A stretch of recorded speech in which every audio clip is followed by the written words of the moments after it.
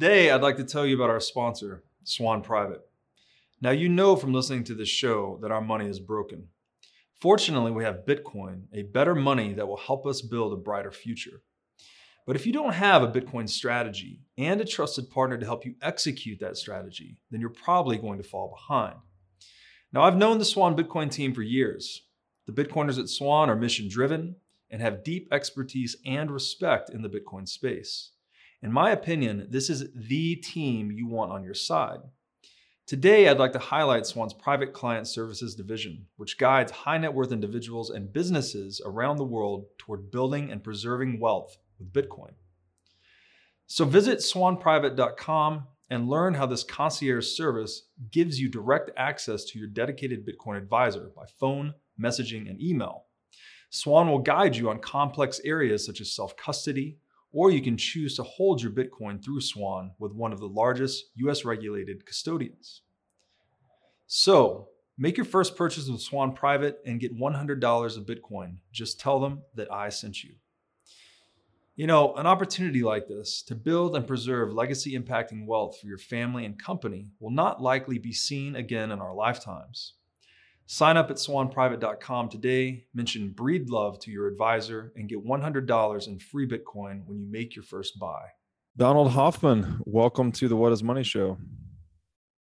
Thank you very much, Robert. Thanks for your kind invitation. Really excited to talk to you. I had the pleasure of reading your book, which we're going to talk about today, The Case Against Reality, about a year ago. And it was, I actually read it right before I went on Lex Fridman's podcast as a guest. And I had read it in conjunction with this other book titled Leela by Robert Pirsig. I don't know if you've read that one yet, but I'll bring it up in our conversation today. I think there's some interesting connections to conscious realism, as you talk about in the book. So sorry, by way of introduction, you are Professor Emeritus of Cognitive Science at UC Irvine, and you are the author of the book, The Case Against Reality. And I guess I'll just open up with an excerpt from your book just to kick off the conversation, and we'll see which direction it goes here. And I'm combining a couple of excerpts here from your book, but you write that the purpose of a desktop interface is not to show you the quote unquote truth of the computer, where quote unquote truth in this metaphor refers to circuits, voltages, and layers of software. And you're making the case that perception is something similar. So perception is not a window on objective reality. It is an interface that hides objective reality behind a veil of helpful icons. Is that the approximate thesis of the book? How do you put the thesis of the book in a nutshell? I tried to choose a couple of excerpts that made sense, but I'd love to hear it directly from you. Right. So the case against reality, the case I'm trying to make is, if we're trying to answer the question, do our senses report truths about objective reality? I see the moon. Am I entitled to say that there really is, in objective reality, an object that is round and has craters on it and so forth, and that exists even if no one perceives it? Am I entitled to do that? Am I entitled to take my perceptions as not exhaustively true and maybe wrong in certain points, but substantially true? That's the technical question. And when you have a question like that, you can try to address it as a philosopher. You can look at it, conceptual analysis and so forth, and that's been done for hundreds of years, millennia. And there's another way as a scientist that you can look at this, and you can say, look, we've learned a lot from the conceptual analyses and the logical analyses of the philosophers, but we can also do something else. We now have a theory, a scientific theory, about how sensory systems evolve, and that theory is evolution by natural selection. And as a scientist, I'm not claiming that theory is correct, but I am claiming that it is the best that we have so far. And as scientists, it's our duty not to be dogmatic about our theories and say that they're right, but it's also our duty to take our best theories and push them to the limits and ask them tough questions.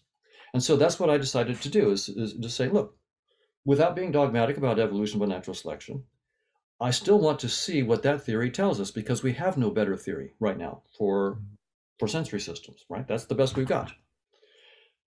And so it turns out that that theory is mathematically precise now. We have evolutionary game theory, evolutionary graph theory, and genetic algorithms. And so it's not just a hand wave. It's not like, as evolutionary theorists, we have to sort of shoot the bull and persuade each other. No, we can just do the math. And so that's what I, with my graduate students, Justin Mark, Brian Marion, and other colleagues, Chetan Prakash, Manish Singh, Robert Prentner, Chris Fields, Jeff Iverson, and others that I can't mention everybody, but so it's not just me, but we've looked at this precisely with mathematics and simulations, and the answer is very clear.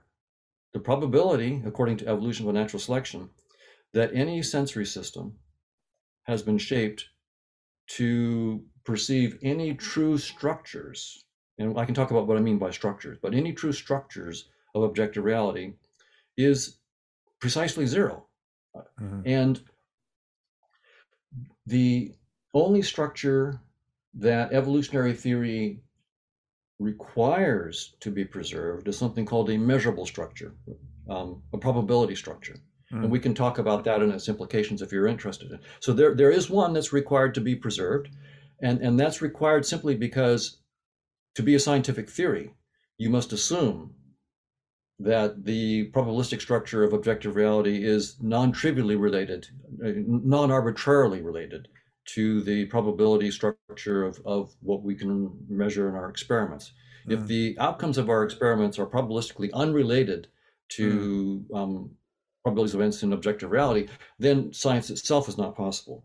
So because evolution by natural selection is a scientific theory, it requires some kind of what we call a homomorphism of measurable structure. It could be infinite to one. So it could be that the collapse is remarkably, a lot of information is lost.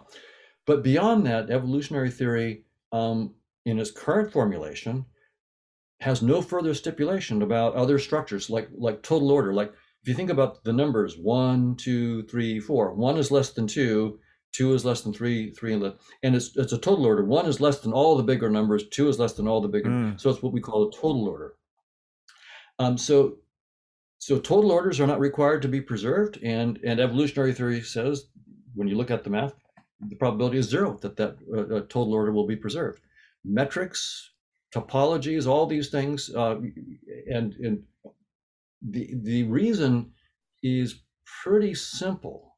When I didn't realize this going into it. I mean, in retrospect, you look back and go, how I was pretty dumb. But you do the work, and then you realize that the logic is pretty simple. What we did a number of things to look at this, including genetic algorithms, and that really sort of tipped me off that evolution wasn't showing us the truth. It was just keeping us alive, full stop. It's about fitness, period. And when we literally take the theory that's face value and it says, evolution is about fitness, end of story.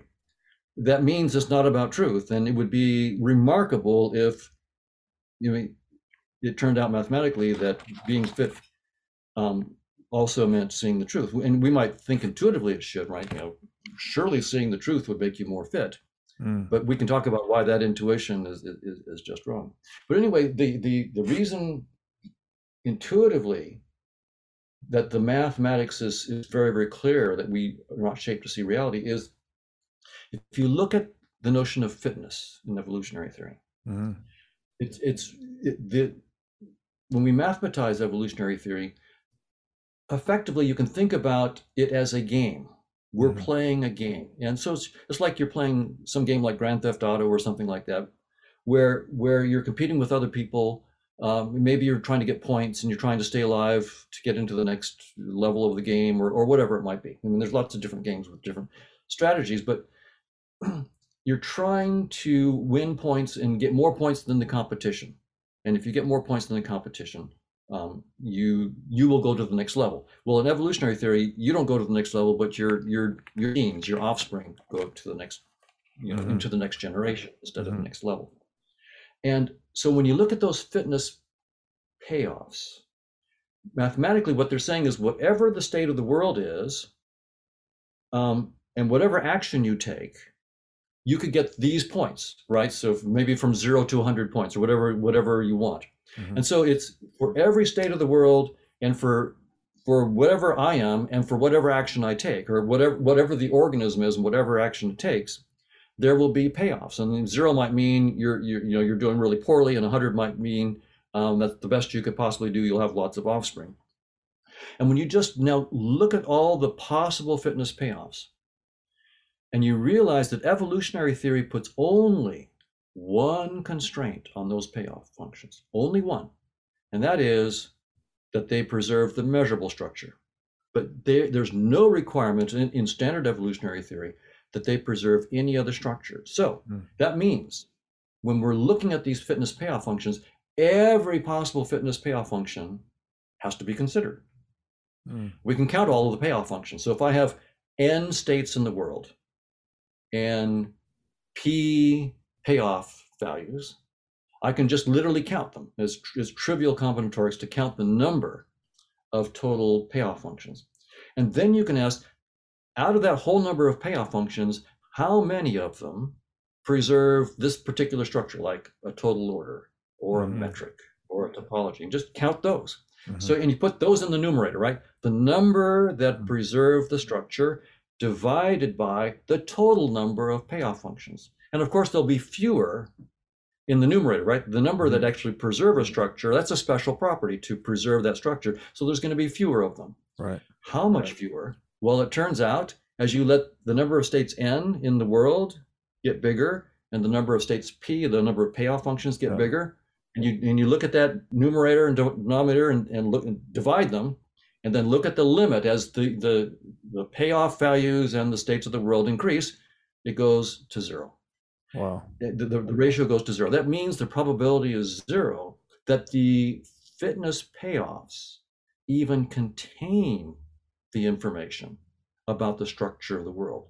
And so if your senses are being tuned by fitness payoffs, and the fitness payoffs almost surely have no information about the structure of the world, then you can't be tuned to the structure of the world.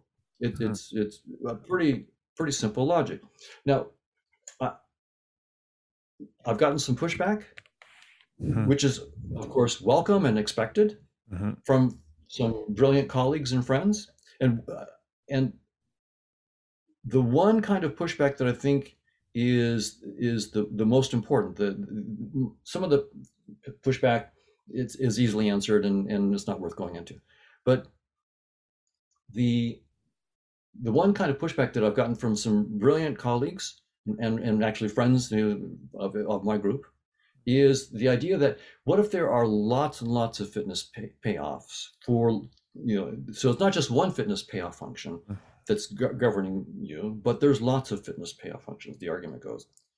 And wouldn't that in that case mean that you could be tuned to the truth as opposed to the fitness payoff values?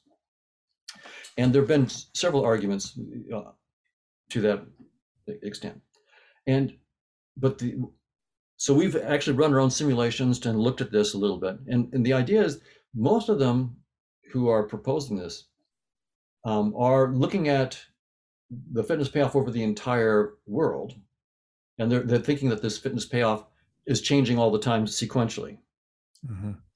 But if you think about it, what we're really facing is a plethora of fitness payoffs right now. So I look over, I see an apple. The fitness payoffs for that apple related to that apple are very, very different. Now I look over here and I see some poison ivy. Well, very, very different fitness payoffs for poison ivy.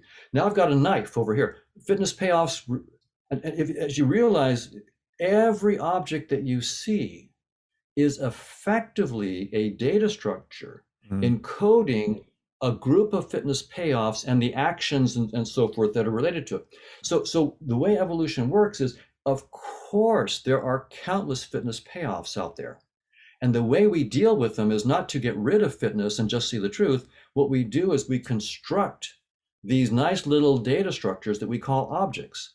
And objects are simply representations of possibilities of action and payoff that I might get. The actions and payoffs for an apple are very different from the actions and payoffs of a knife or a car or nuclear waste, right? So the way that we deal with countless fitness payoff functions is not to just see the truth and not to see the payoffs. No, what we do is we create these artificial things that we call objects, and we also create space and time as data structures to deal with all of. And so when you actually allow, like in a genetic algorithm, for this, what we would call hierarchical clustering of all these fitness payoff functions, so that you can cluster them into these nice data structures, actions and payoffs that are roughly similar, we can sort of make this approximation that we'll call an apple, and it captures those payoffs, or this approximation that we call, and so forth. So once you do that, so we've rerun, for example, some of the simulations that our colleagues have proposed, and of course they didn't allow this clustering into objects. As soon as we allow the clustering into the objects, which is obviously what we see, then their results go away. So that's sort of a long answer to your question, but it's I would just summarize it as follows. When we ask the question, do we see reality as it is? We've done that with philosophy for millennia, and it's been very, very, very useful to think about it conceptually. It has not been conclusive, and you can be a good philosopher and take wildly different points of view. As a scientist, I realize we have this wonderful theory called evolution by natural selection. It's a brilliant theory. I love it, and I don't take it as the truth. As a scientist, I don't take any theory, including my own, as the truth. I take them as the best theories we have so far. And a century from now, we hope and pray that the scientists then will look back on our theories as quaint, and they will have understood what was wrong with the theories that we thought were true. We can look back a century or two at the scientific theories there, and we'll say, we can look at them and go, wow, well, they didn't understand this. They thought they had the truth. They should have understood this. And so we're no exception. So with that attitude toward evolutionary theory, not being doctrinaire, but recognizing that this is the state of the art. This is the best we have. We have no better tool right now. Then it's my duty to ask the question of that tool. And when we ask the question, we get a very, very clear answer. The probability is 0. Now, there's a couple of reactions that you can have to it. You could say, well, then we need to change the theory because I don't like that answer. Perfectly fine, right? You can. So the question is, if you're going to do that, how are you going to change the theory such that it accounts for all the data that the current theory accounts for? Right? It's not trivial. These theories get the respect of a lot of scientists, not because they're true, but because it's really hard to fiddle with them, right, and still cover the data. It's not saying you can't, but that's why it's usually an Einstein or a Newton who does it. This is not a Hoffman, right? So that's why we go with these theories. One way to think about a scientific theory is it summarizes hundreds or thousands of experiments. So for example, Michael Faraday in the 1800s is famous, rightly so, for decades of incredibly detailed experiments on electricity and magnetism and frog legs twitching and the whole bit. And he wrote down all these experiments, and the outcomes of the experiments. And James Clerk Maxwell, I think in the 1860s or something like that, or 1870s, I forgot when it was, looked at his experiments and realized that he could write them down in just a few equations. And so we call them Maxwell's equations, and they transformed the world. Our modern electronic industry is ultimately derived from Maxwell's equations. But Maxwell's equations, basically, you didn't need to actually read all of Faraday's experiments Of course, it's good to read them, and it's just good as a human being to understand what Faraday did and so forth. But Right. if you wanted to get the outcome of any of Faraday's experiments, you could just look at Maxwell's equations, and they tell you what you're going to get. Right. Right? So it's brilliant to summarize all decades of work. There it is. You don't have to have Right. like 30 hours of lectures. You just need, today we can do it in one equation. So all of Faraday is one equation. And when you understand that equation, you know all the possible outcomes of Faraday's. Now, it turns out that we have gone deeper than Maxwell's equations. So, and to do that is not trivial, right? I mean, Maxwell's equations do this incredible job. So the fact that, like quantum field theory does a better job is truly a stunning achievement. Mm-hmm. And then the new work beyond space-time that's even leaving quantum field theory behind, it's truly stunning. But you can see the bar gets raised every time we go to a deeper scientific theory. Right. You need a new team of geniuses that are able to transcend all of what humanity has done up to that point and come up with a new conceptual framework. Right. So that's why I focused on evolution by natural selection and said, this is an incredible framework. I'm hoping that it'll be replaced in my lifetime. I'd love to see it be replaced, transcended, but it's not right now. And so it would be wrong to ignore it, absolutely wrong to ignore it as a scientist. And so that's why I take it very seriously when that theory tells us the probability is zero, that anything you see is the truth. Wow, brilliant introduction. Thank you for that. I'm going to try and echo some of this back to you and then hopefully advance the conversation. So it seems like, perceptions are kind of the bedrock on which we've built our conceptions of reality. We've always just taken our perceptions to be true, essentially. And that's what this theory is kind of calling into question. And to your point, all theories ultimately are just provisional, right? Even past theories, we could look at like Newtonian mechanics. That was really just a lower resolution model of the universe. Doesn't mean that it's wrong necessarily. It's right in many cases, but it's wrong at certain levels of resolution, perhaps.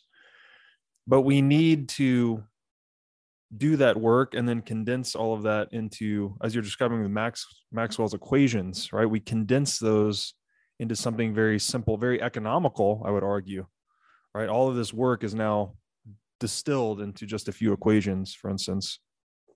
And that seems to me the edifice of, the shoulders of giants upon which we stride, right? We stride upon that type of work, distilling past work into more universal equations, let's say. So maybe your point is that perceptions, there's something below the bedrock of perceptions for analyzing perceptions themselves, and they seem to be this ratio of actions and payoffs, perhaps. So I often go back to the logos here. I always think of the logos, in biblical terms, and whatnot, always talking about the prevalence and importance of the ratio in the word. It sounds like maybe you're describing perception as something like that, right? It's a code, it's a ratio. It's an object-oriented programming comes to mind too, which I think you bring up later in the book. But so we are ultimately generating this sensorial experience as some type of a biological interface, according to your theory. And I guess the most earth-shaking implications of that are space and time, right? Space and time are, I don't know, the fundamentals of this user interface. What are space and time in this theory, and how is that divergent from traditional notions of space and time, but also concordant with some modern notions of space and time that they're doomed, as you go into later in the book? How do you explain that to someone that is struggling with that idea? So I think at this point, the conceptual understanding of the moves that we're making here is very, very important. So with evolution by natural selection, what we've done is posed a specific question. What is the probability that anything that we perceive is true? The structure of what we're seeing is the true structure of objective reality. And the theory comes back and says the probability is zero. And the theory says what you're perceiving guides adaptive action. So those are the two things that the theory says. What you're perceiving guides adaptive action, and what you're seeing is not true. Mm-hmm. Now, the theory itself does not then go on to say it's a user interface and so forth. It doesn't say all that. So I want to be very, very clear what the theory says and then where I'm going with it, right? Yes. So what I'm saying is, okay, what metaphor can I use for perceptions that are not telling me the truth, but are just guiding adaptive action? Because that's what evolution theory is telling me. And the metaphor that I think is the most useful, and if someone has a better metaphor, I'm all for it. But the metaphor I think about then is like a desktop interface or a virtual reality headset for a game, software. where that software where you realize, okay, like in a VR game, what I'm seeing is not the truth. Just like the evolutionary theory says you're not seeing the truth. And yet what I'm seeing guides adaptive action in the game. It lets me play the game. And just like evolutionary theory says, what you're seeing guides your adaptive action, allows you to play the game of life and hopefully have kids. So that's where I went with this metaphor. So I want to be very, very clear what the theory says mathematically versus the metaphor that I then put onto that. And so I think virtual reality headsets or desktop interfaces are a good metaphor for that. And I would just mention one thing that often comes up in people's minds at this point, where they say, look, isn't this self-refuting? You've used the theory of evolution to prove that none of our perceptions are true. Well, what about our perceptions of mathematics? Didn't you use mathematics to prove that mathematics is not true? And so you've shot yourself in the foot somehow, right? Self-inflicted wound here. And the answer is, the argument that I've given is only for sensory systems. So we've asked a technical question about sensory systems. It's not about our cognitive capacities more generally, right? So we have to be careful as scientists. We have to look at each one of our cognitive capacities under the theory of evolution by natural selection and ask, what is the probability this capacity would, in some sense, give us truths or some kind of verticality that we want? Now, in the case of mathematics, it turns out that there are going to be selection pressures for some facility with mathematics, because we need to reason about fitness payoffs. 2 bites of an apple give me more fitness payoffs than 1 bite of an apple. Even if the apple is not the truth about objective reality, it's the payoffs. And so evolutionary theory makes it very, very clear that there will be some selection pressures for some facility with mathematics. And it's not, I'm not claiming that it makes us into mathematical geniuses. Most of us aren't. Most of us can't even balance our checkbook without some effort. So we're not mathematical geniuses, but we do have some facility with math, and every once in a while the genes come together and you get, a von Neumann or a David Hilbert or some other a Newton or an Einstein. Well, Einstein wasn't a mathematician, but Newton was. and so you get these mathematical geniuses, and of course you just get the genius of Einstein, period. I mean, even though he wasn't a mathematician, I would say compared to most people, his mathematical level was a genius, right? So you get that kind of thing coming out, but it's not that there's selection pressure for genius. There's just selection pressure for, in evolutionary theory, for being able to reason about fitness payoffs and stay alive because you reason about fitness payoffs. So that the idea that there's some kind of logical self-shooting it is not not correct. So yeah. What I'm hearing there, perhaps your focus, you're narrowing the focus of this onto sensory systems. This does not preclude our capacity or facility for logical deduction or mathematics, right? There can be separate domains of consciousness, perhaps, that aren't narrowed to this sensory system area. Okay, I want to. There's a lot of ground to cover here, so I'm going to try to pick a couple of things here. So it sounds economic to me, even perhaps the active perception in a way. It's like, how do you take all of this whatever is being perceived and convert it into data that's useful for the organism in adaptive action, basically. So the quicker you could interpret that data and put it to action, the better. Space and time then are these the base layer of this interface, or the primary quality of this interface, perhaps, on which these icons of fitness payoffs appear?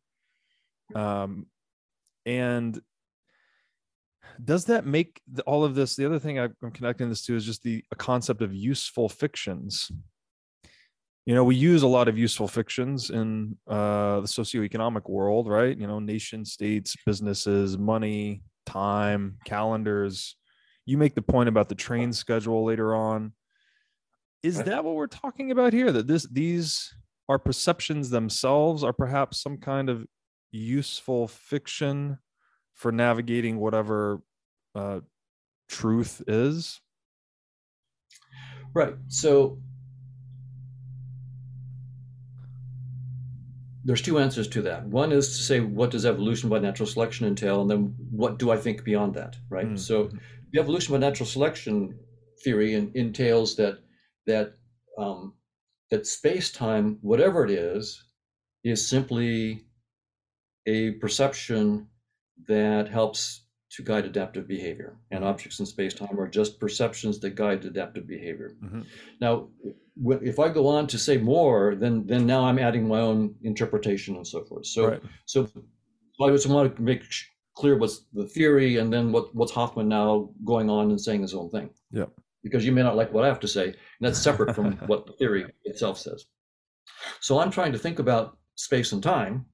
So they're not the truth, and objects aren't the truth. Okay, and evolutionary theory can't tell us more. It doesn't say what they are. Mm-hmm. Besides guiding adaptive behavior, the evolutionary theory does not tell you what's behind. Mm-hmm. What is, so you're not seeing the truth. What is the truth? Evolutionary theory says, I'm not going to tell you. I don't know. So mm-hmm. the theory itself cannot tell you.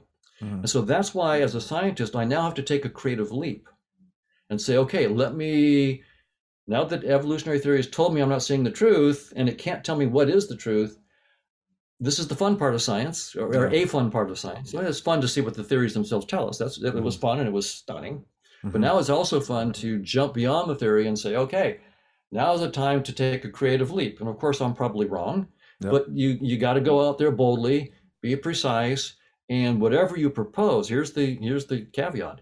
Whatever I'm going to propose beyond evolutionary theory, I have to project it back down and get evolutionary theory. So whatever this deeper reality is, I need to get evolutionary theory and physics and so forth coming out. So it's not that you just can't do anything you want. Well, to begin with, you can, but eventually to bring it home, you're just going to have to give back evolutionary theory and physics and so forth. So what I'm proposing is that space and time, or space-time, is just a data structure. We've evolved, like computer scientists talk about data structures that let you do certain things easily. You craft your data structures to make certain actions go quickly and maybe without certain kinds of problems, certain kind of errors and so forth. Mm-hmm. So I think of space-time as a data compression format. We're crunching tons, probably countless dimensions of data, where I'm using dimensions intuitively. Yeah, we're compressing them into 3 dimensions of space and 1 dimension of time. It's probably a massive data compression, and objects we're probably taking thousands of fitness payoffs or whatever the reality is, and crunching them down into something that is trivial, like an apple or a knife or whatever. So so from a computer science point of view, what's probably going on is there's a massive data compression. And it makes sense from an evolutionary point of view. As you said, we need to do things quickly. Yeah. We also need to do things cheaply, right? You don't want to spend tons and tons of computation figuring out that, my arm is being burnt in a fire, and it takes you 10 minutes to figure out that your arm is being burnt in a fire and the damage is done. So you need to do things fast. And by the way, that idea has led, prior to our work, many evolutionary theorists to say that there are many cases in which selection pressures are against veridical perception. So Steve Pinker has a wonderful paper in 2005 called So How Does the Mind Work? And he canvasses 5 different ideas that were already extant then about why we could expect in many cases that we don't perceive the truth, or that our cognitive systems give us false ideas and percepts and so forth. And one of them is, as you said, you need to do things quickly. Yeah. and you need to use heuristics and so forth to do things quickly. And heuristics aren't always going to be right. That's why they're heuristics. And so what I'm saying in some sense is in line with what many other theorists had said before, but where we're taking a new step that is surprising is where we say even everyday middle-sized objects like tomatoes and chairs and forks, we're not right about those either. And most evolutionary theorists didn't want to go there. They would say, yeah, we can make it heuristics and do things fast, and so we might not get it quite right. But the idea that evolutionary theory actually says, no, when you see a tomato, there isn't a tomato. There's something deeper, and the tomato is just a data structure. It's just data compression. Something that's nothing like a tomato, and space-time itself is just a data compression format. So you can see that this is a radical point of view, right? And that's one thing I would say about this is it's really wonderful that science does this. When Darwin first wrote down his ideas, he was thinking in terms of physical animals fighting other physical animals over physical resources and having physical kids inside a real space and time. That's how he was thinking about it. So the theory was founded in that intellectual, it was the physicalist, realist framework. And then John Maynard Smith in the 1970s says, well, we can take Darwin's idea about evolution and natural selection, and we can get the algorithmic core, the mathematical core of it, and write that down. And that's where we got evolutionary game theory. And that's the tool that I then used. And he did that in the 70s. So it was in like 2010 or so that my students and I started. So 40 years later, after 30 or 40 years after John Maynard Smith does that, then we start to use his tools, and those tools then, which get the core of Darwin's idea, go back and say, you know what, these other ideas that Darwin had probably aren't right? They're physical organisms. Those are just data structures. The resources that they're competing for, those are just data structures. And so, and that's the beauty of science, is that it tells you, a good scientific theory tells you where it stops. And it also can go back and question some of the initial assumptions that you thought were critical to the theory. We thought that realism and physicalism were critical to evolution of natural selection. It turns out, no. If you look at what is sometimes called universal Darwinism. Yes. For example, Dan Dennett talks about this quite a bit and so forth. When you look at universal Darwinism, the algorithmic core, that is what goes back and puts the lie to the physicalist and realist assumptions that most of us bring to the theory, and that I'm sure that Darwin brought to the theory. So that's the power of a scientific theory. I like to put it this way: it's sort of anti-dogmatic, right? It comes back and it says this theory stops right here. These are the limits, and these assumptions that you made are provably wrong. And the theory then says this is where I stop, and I don't know. I can't tell you what's beyond. So evolution is saying you don't see the truth, but I cannot tell you what the truth is. And most people really get bothered about that. Hey, how in the world do you go and say that evolution doesn't show us the truth? Wouldn't you have to know the truth before you knew that you didn't see the truth? Come on, you're caught in another. And it turns out, no, that's the beauty of science. The theory itself says whatever you're seeing is not the truth, but I can't tell what the truth is. Right. That's the power of scientific theories. And so that's why I love to do science, because when we just sit around and shoot the bull, we think we know more than we're much more confident than we should be.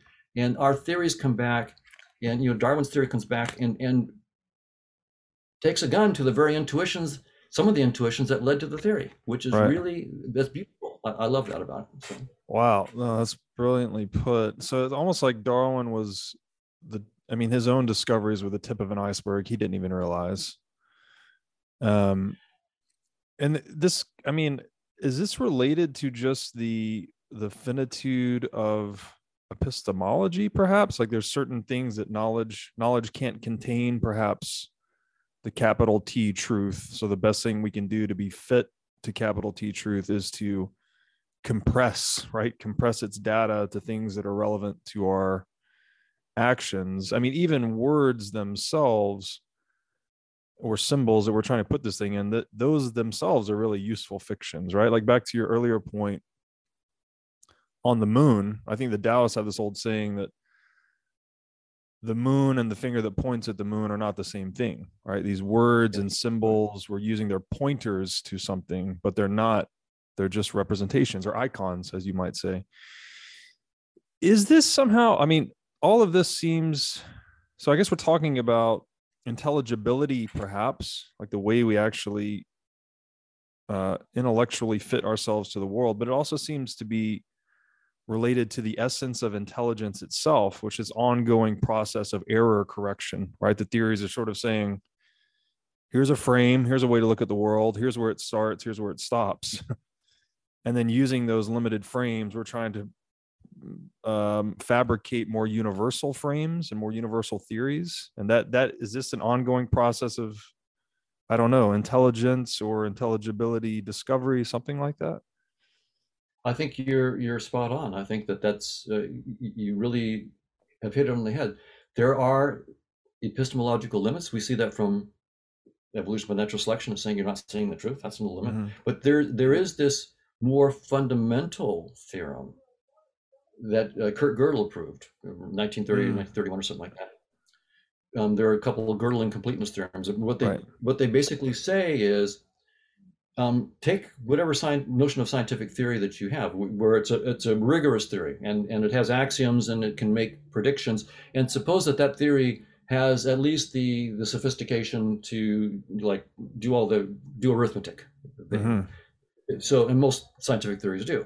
Then Gödel says, well, in that case, I can come up with a statement that you can see is true, but it can't be proven within your theory, your mathematically precise theory.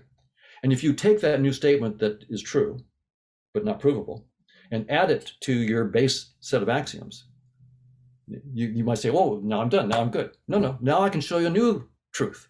Mm-hmm. There's another, I'll pull another one out, and and I'll show you that one's not provable, but it is true. And you can keep doing that. And what that tells you is that any scientific theory that's mathematically precise necessarily leaves out, in terms of what it can predict from its productive rules, it leaves out countless truths. Right. And so that as your intuition, I think, was spot on. It means that there is no scientific theory of everything. Yeah. In principle, which means that there's complete and endless job security for scientists. That's the good news. Yeah. But as you say, spiritual traditions have been pointing to this as well, that they will say, the word isn't it, the pointer isn't it, the conceptual thing that you can talk about isn't it, that there's this deeper truth, and all the words that we use in the scriptures, whatever, are not it, and don't take it to be it. I mean, that's the source of, again, dogmatism and religious fears, when they don't understand that those words were not to be taken as fighting words, and my words are right and your words are wrong. Those were meant to be pointers to some deep common truth that all the various kind of religious and spiritual traditions are trying to understand about the human condition.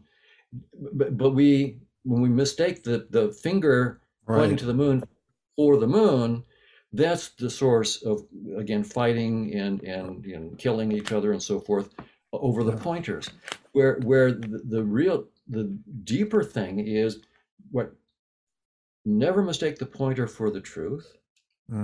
Don't get attached to any particular pointer, because it's not the truth. Always, and so this gets to something, the notion of pointer. See, this is again where science and spirituality can really interact in a positive way. what do we mean by pointer? And truths that we point to, but you can't actually define them conceptually. Well, I'll give you a concrete example. How do you have an 18-month-old child, and you're 15 months or something like that, they're starting to learn lots of words. So here's mom and dad, and there's their baby, Samantha, and there's a bunny rabbit on the carpet with Samantha. And at some point, if Samantha is 3 months old and you point to the bunny rabbit, notice the point. Now here's the pointer.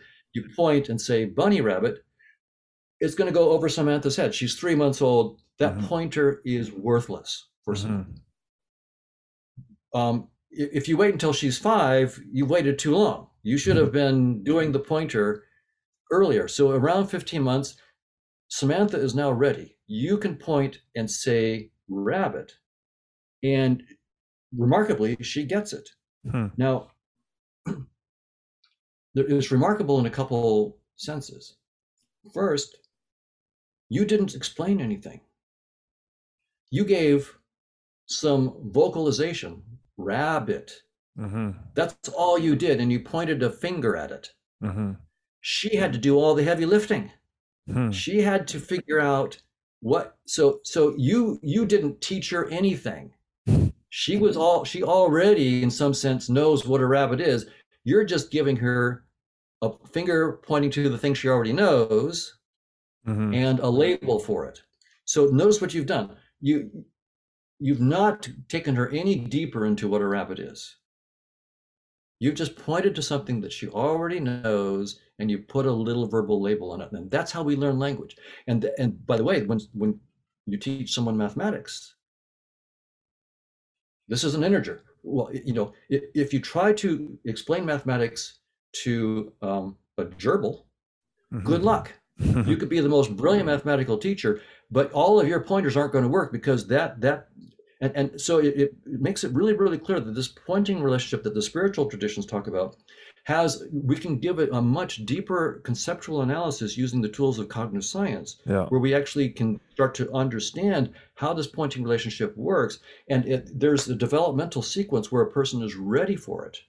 Before that, Samantha, it would be pointless to use the pointers. And when you do teach her the word rabbit, what you've done is trivial.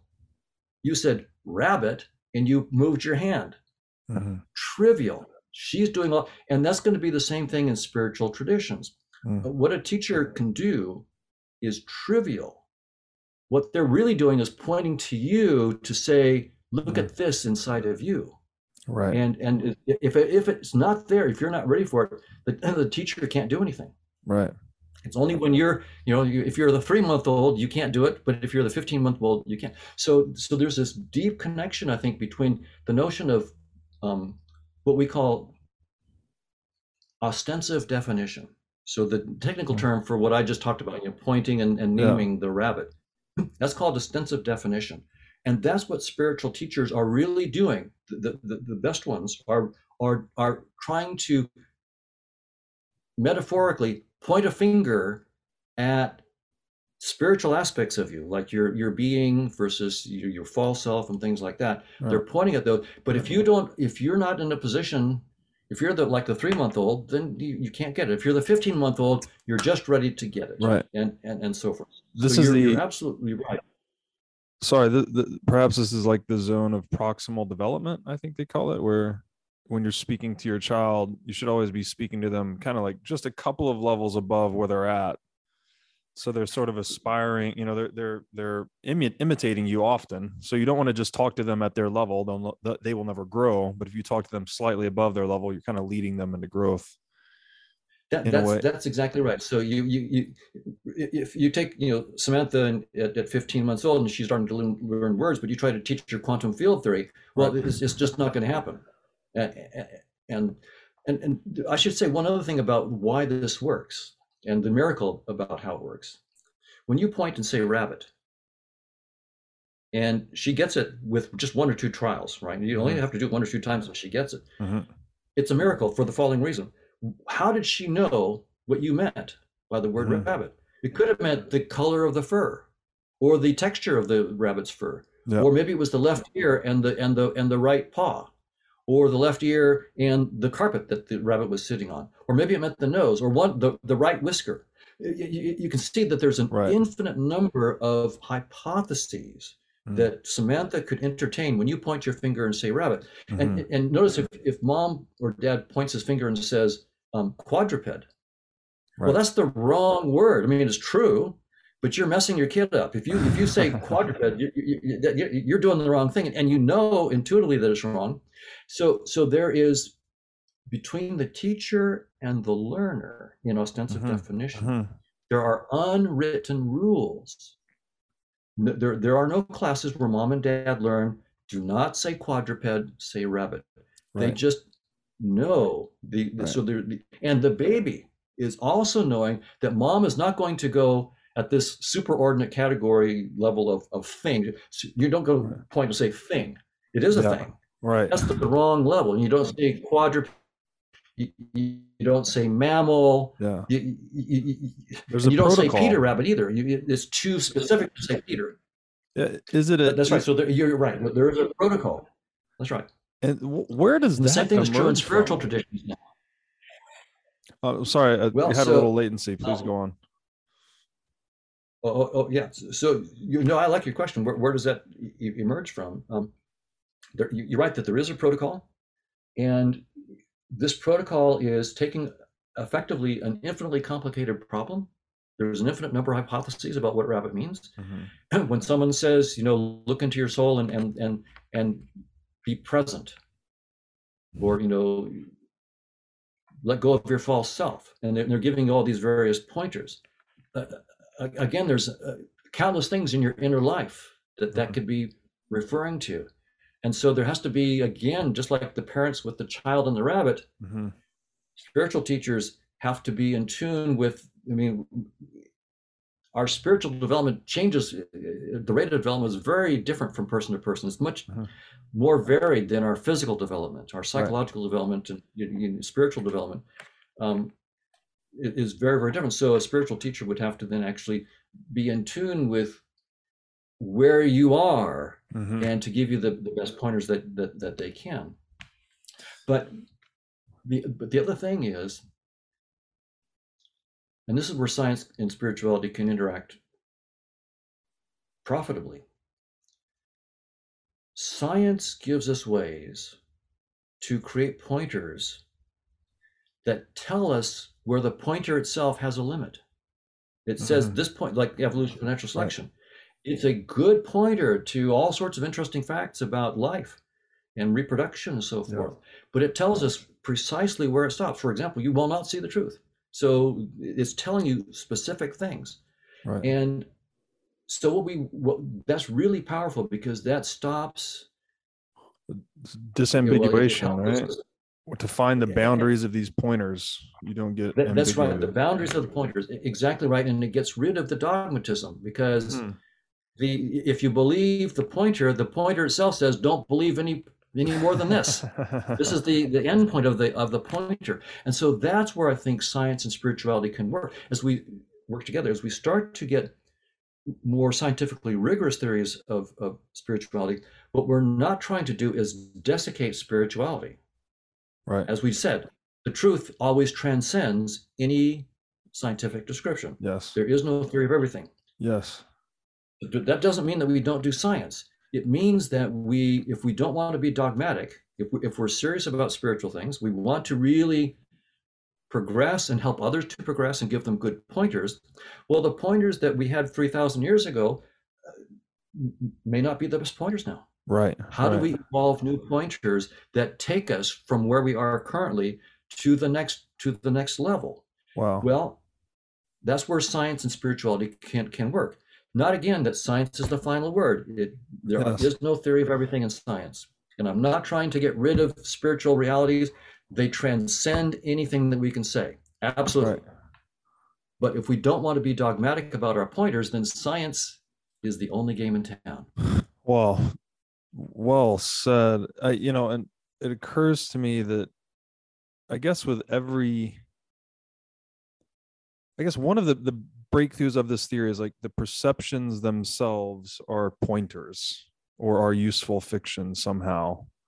And I think this maps nicely to, if you just look at the visible light spectrum, right? We see what, like less than 5% of the total light spectrum, for instance. So we're tuning out a lot more than we're tuning into, per se. And it sounds like perception is maybe sort of similar in that we're just tuning into what is relevant to adaptive behavior and tuning out or compressing away maybe a lot of this other capital T truth. But this mistaking the pointers for truth, this seems to be almost like a existential threat to dealing with pointers, right? It's like you're going to make a representation about reality. There's always going to be that danger of mistaking the representation for reality. And maybe that's what the Bible's talking about when it talks about idolatry and things like that, right? That you can't, the God that can be named is not God, right? The Tao, which we call the Tao, is not the Tao. So this non-dogmatism or this provisional attitude towards all pointers, and the understanding that, again, your perception itself is that you're just putting on, I love the headset analogy. And maybe, is this then related to like Zen koans? They have kind of no answer in a way, or like, many of the great questions, their answers, their quote unquote answers are paradoxes. They're just kind of like pointing to the boundary of logic itself, perhaps. Yes. Or artists, right? Artists using lies to tell deeper truths. Like these all seem to be related to me. I agree. And I think that in some case, like the Zen koan, where in some sense, the effect of them is to halt you in your track, right? You halt and your brain catches fire and you don't know what to do with it. And that's the point, is all of a sudden your thoughts fail you and you go into inner silence. And that inner silence, where you let go of all the concepts, now this is another step that we should go into, I think, is now you actually confronting the deeper truth. Yes. So there is this deeper truth that transcends any conceptual analysis of it. Right. And so this is now, by the way, I have to be very, very careful. What I'm now saying is not an implication of evolution by natural selection. It's not an implication of any scientific theory. So now I want to be very, very clear. This is Hoffman taking a fallible and creative jump and saying, what is the nature of reality?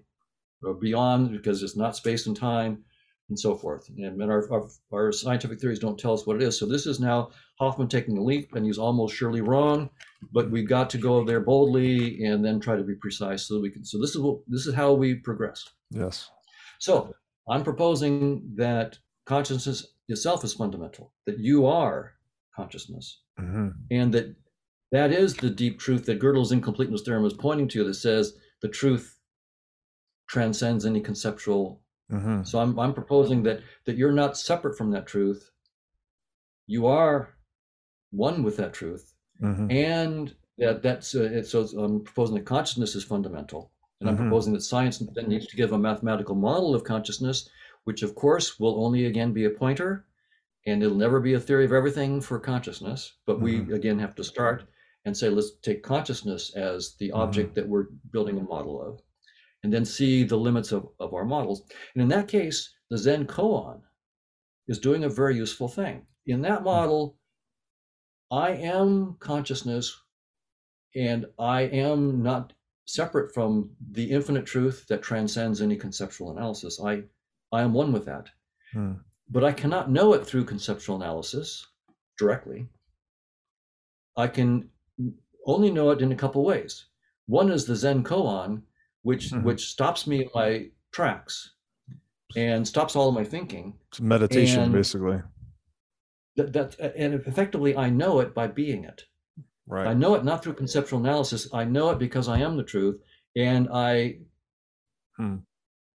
sit there, and as I let go of the concepts and just be, I get in touch with an infinite intelligence that is not separate from me. And this, by the way, my own attitude about this as a scientist is, this is where understanding this spiritual idea can be an incredible boon to science. When scientists realize that, of course, you need to be conceptually clear. You need to know your mathematics. You need to know your stuff, and it has to be rigorous. You have to be hard nosed. I'm not saying that we need to pull back on any of that stuff. It's got to be really tough. On the other hand, if you're only in concepts all the time, you're missing the deepest intelligence. And so this going back and forth between hard-nosed analysis and crisp concepts, and then complete letting go of thought and going into the unknown, that back and forth on this idea is going to be really essential for moving forward in science. And I think the best scientists really do this. Whether they're aware of it or not, they know their stuff, they know their math, they know all the facts, and they think hard about them, but then they give it a break. Right. And like Einstein was very, very clear that often in many cases, it wasn't math, it was some vague feeling, some vague image or something like that took him a long time to turn it into concepts and then turn it finally into mathematics. Dim apprehensions. Sorry to interrupt. There's some great quote about dim apprehensions that we can barely articulate. I think you're trying to pull those down and codify them in words. That's exactly right. And so here I see, as you can see, I'm not saying that science is the cure for, is better than spirituality or spirituality is better than science. I'm saying that we have two legs. We need to walk on both legs. Right. We need to have the science leg and the spirituality leg to walk forward. Yes. Or to use another metaphor, we need, what is consciousness up to? Right? If consciousness is fundamental, what is consciousness doing and why? And I don't know. But Gödel's incompleteness theorem suggests one idea that we should take seriously, again, not dogmatically. Gödel is telling us there's no end to the exploration of mathematical structure. In principle, there's no end. You can't be omniscient about mathematical structure. And if consciousness is all there is, if consciousness is the reality, then the only thing that mathematical structure is about are the possibilities of consciousness, conscious experiences, conscious structures, whatever. So what Gödel's incompleteness theorem is telling us then, under this assumption that consciousness is all there is that consciousness, in principle, could never fully explore itself. So maybe that's what consciousness is up to, is the endless exploration of all of its possibilities and possible experiences. And part of that process may then be, what consciousness does is it says, well, to get to know myself, let me try on this VR headset. Let me try 3 dimensions of space and 4 and 1 dimension of time, and let me put in hundreds of trillions of stars, and hundreds of and trillions of galaxies, and let's put all this in there, and I want to really explore this. So I'm going to plunge myself in completely, complete immersion. I'm going to lose myself. I don't even know what I am. I think I'm this tiny little 5 foot, 6 foot tall, 100 to 200 pound thing inside this vast universe. I'm going to let myself go into that illusion, and I'm going to let myself really explore that and believe that and learn the rules of that. And like, I burn my hand in the fire and I learn not to do that. My brother beats me up and I learn what not to do to my brother. I steal things and I go to jail and I shouldn't, I do all this stuff, and I'm really learning in this interface. And then eventually I wake up and I realize, oh no, I'm not that little thing. That vast universe was just a headset inside of me. And I've learned something new about me as consciousness. My consciousness has the capability of creating something that has trillions of stars and galaxies and is 93 billion light years across or more. And I can lose myself inside that, and I can eventually wake up. That's what I am. I was none of that. And now it's time, death then is the next step. It's time to take off this headset and move on to the next one. And I can't, for me, this headset is pretty limited. 3 dimensions of space. I want to be able to imagine in 20 dimensions of space or 100 dimensions of space. Why not? So you can see this. From this point of view, and again, I'm not saying I'm right, but I want to put it out there with as much energy and pizzazz as possible to make it interesting, to say this is worth exploring, not dogmatically, but exploring rigorously, see where it leads, and then we'll try to get the next better idea. Right. No, excellently said. Now I'd like to tell you about a great new Bitcoin show on the scene that you've got to check out. Brought to you by Swan Studios and Bitcoin Magazine, this show is Hard Money with Natalie Brunell. Natalie is an Emmy-nominated journalist bringing unparalleled experience to the Bitcoin media scene. And personally, Natalie is one of my favorite voices in the Bitcoin space. Each week on Hard Money, you'll get the top headlines of the week with analysis you won't find anywhere else. Hard-hitting interviews with amazing guests like myself and other top minds in the Bitcoin space. And the show will take you directly into the lives being changed by Bitcoin all over the world. Check out Hard Money at swan.com/hardmoney. Today, I want to tell you about our sponsor, Crowd Health. So, how does health insurance work? You send an egregious amount of money to an insurance company. They hold it in a pool of depreciating fiat currency.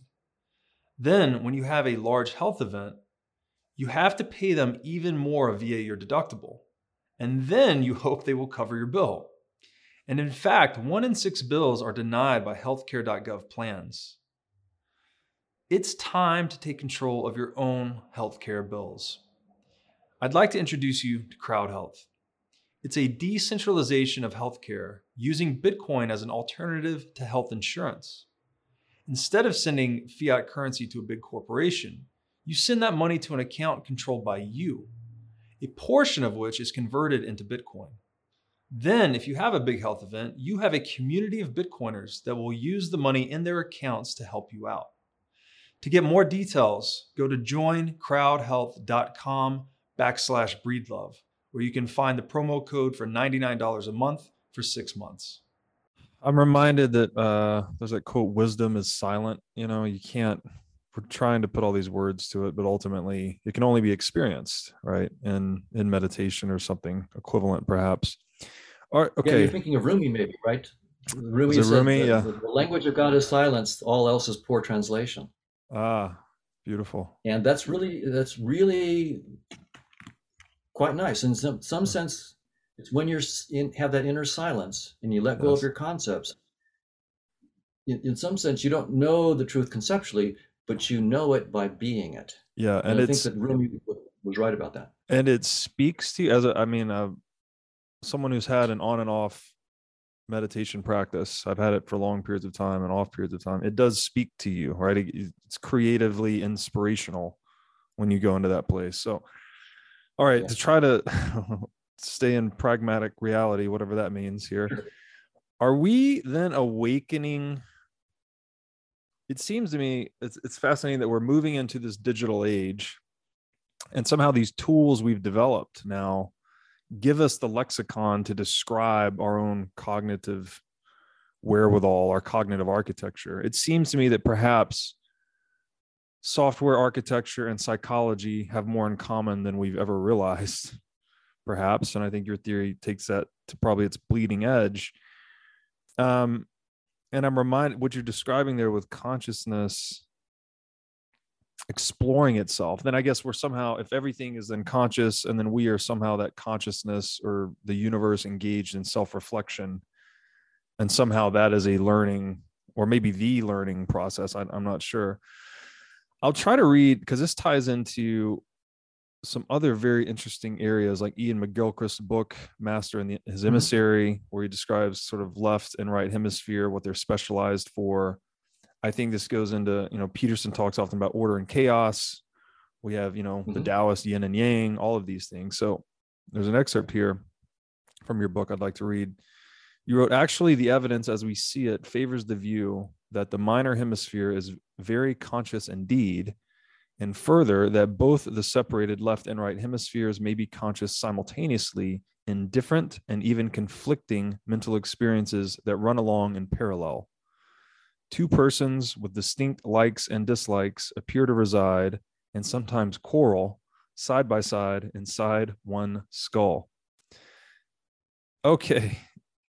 And then the McGilchrist Peterson thing, like there's this theory that perhaps the left hemisphere is specialized for reductionism, classification, all of these things. I hope I have this right. The right hemisphere is more holistic, more yin, more open, more feminine. The right would be more masculine.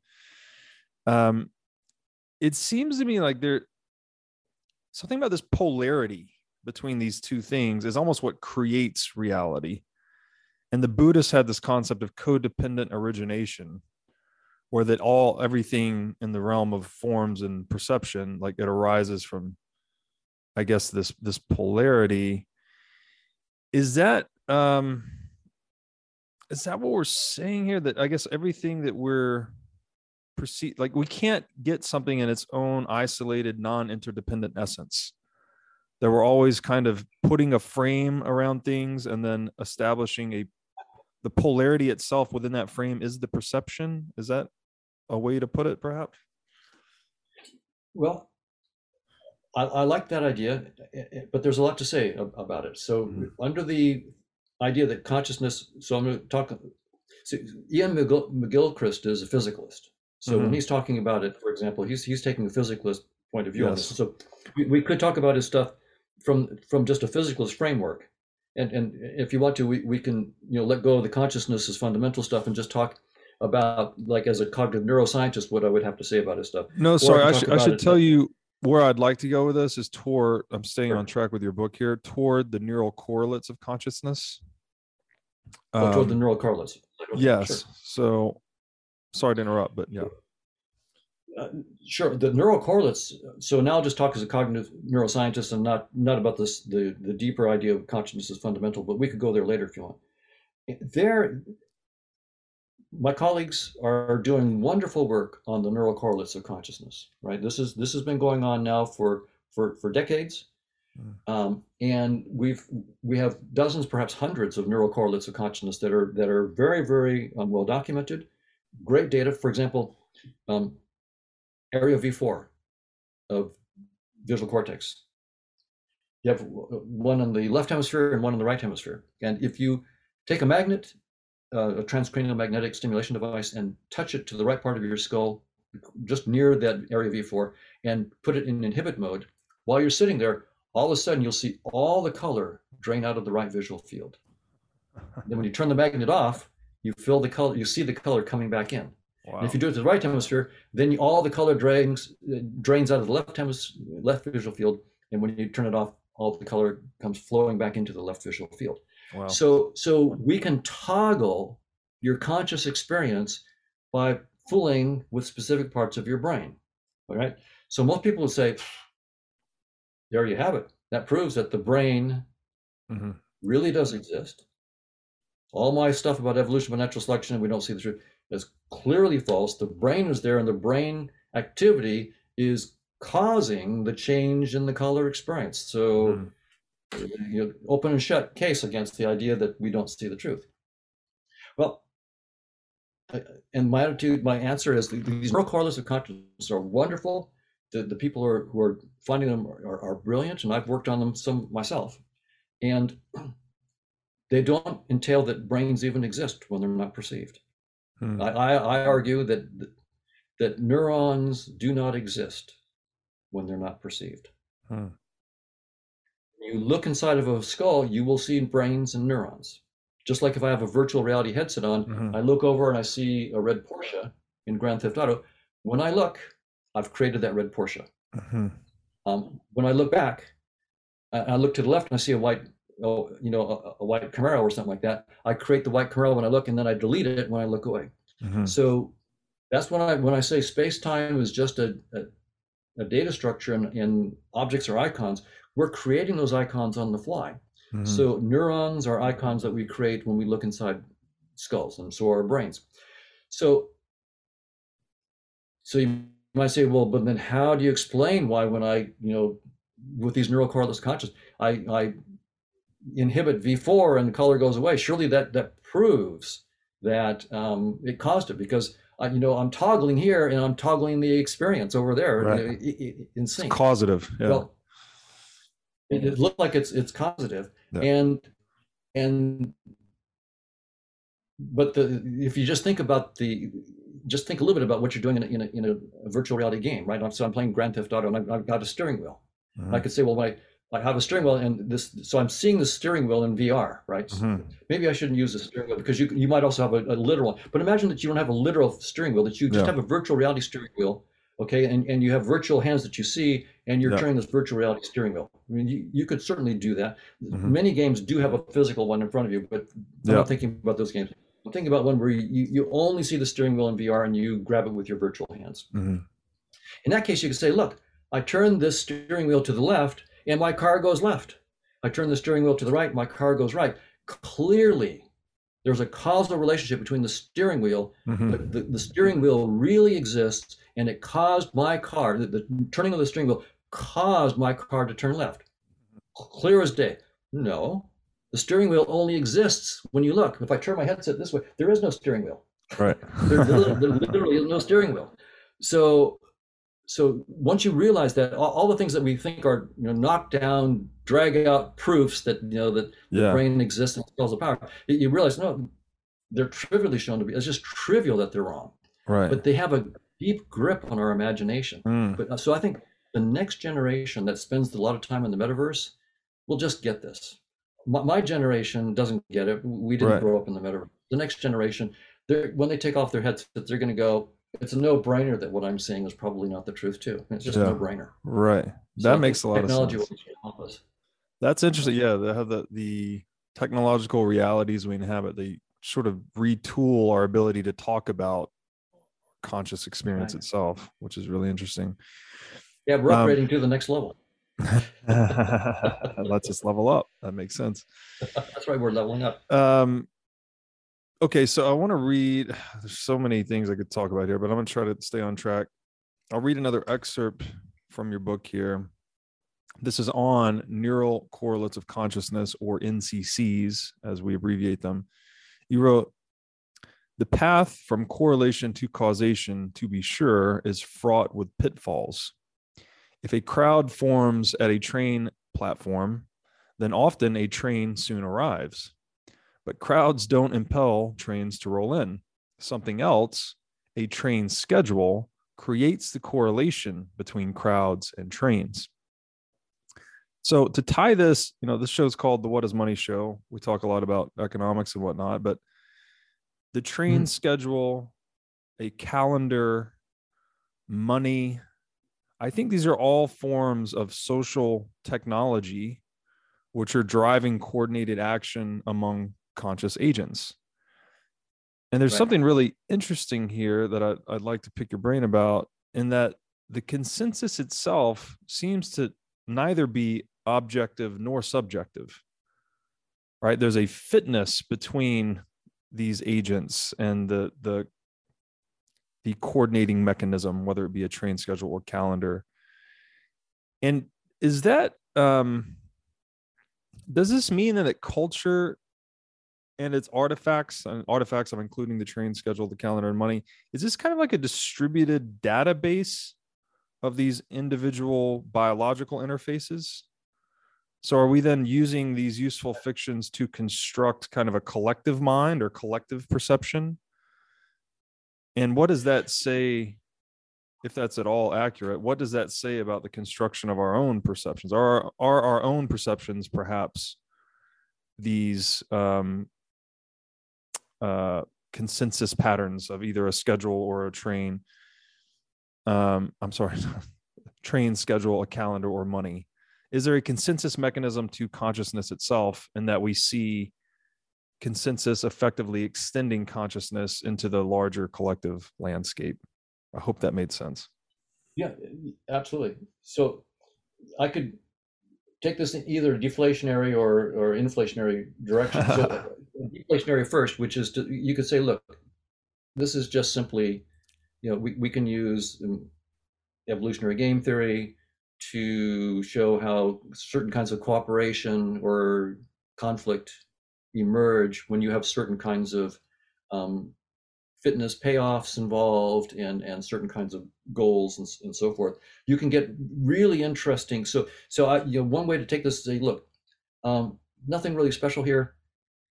We have the mathematics of evolutionary games, and we can look at how various strategies interact, and you can get cooperation or uncooperation. You can get competition in various situations. So we can set up different games, and we can get consensus building, or we can get competition and different strategies. So it's really, this is sort of a deflationary thing. Is, by the way, I'm not saying it's not good.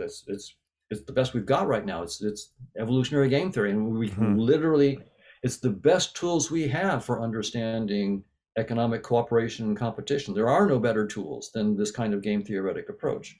And the tools like this also explain why when someone yells fire in a crowded theater, most people get trampled to death when most people didn't have to get trampled to death. So we can actually use these things to see where consensus and cooperation happen and where we can predict that it won't happen. So it's very, very, so that's a beautiful field, and it's, I recommend people study it because it's incredible.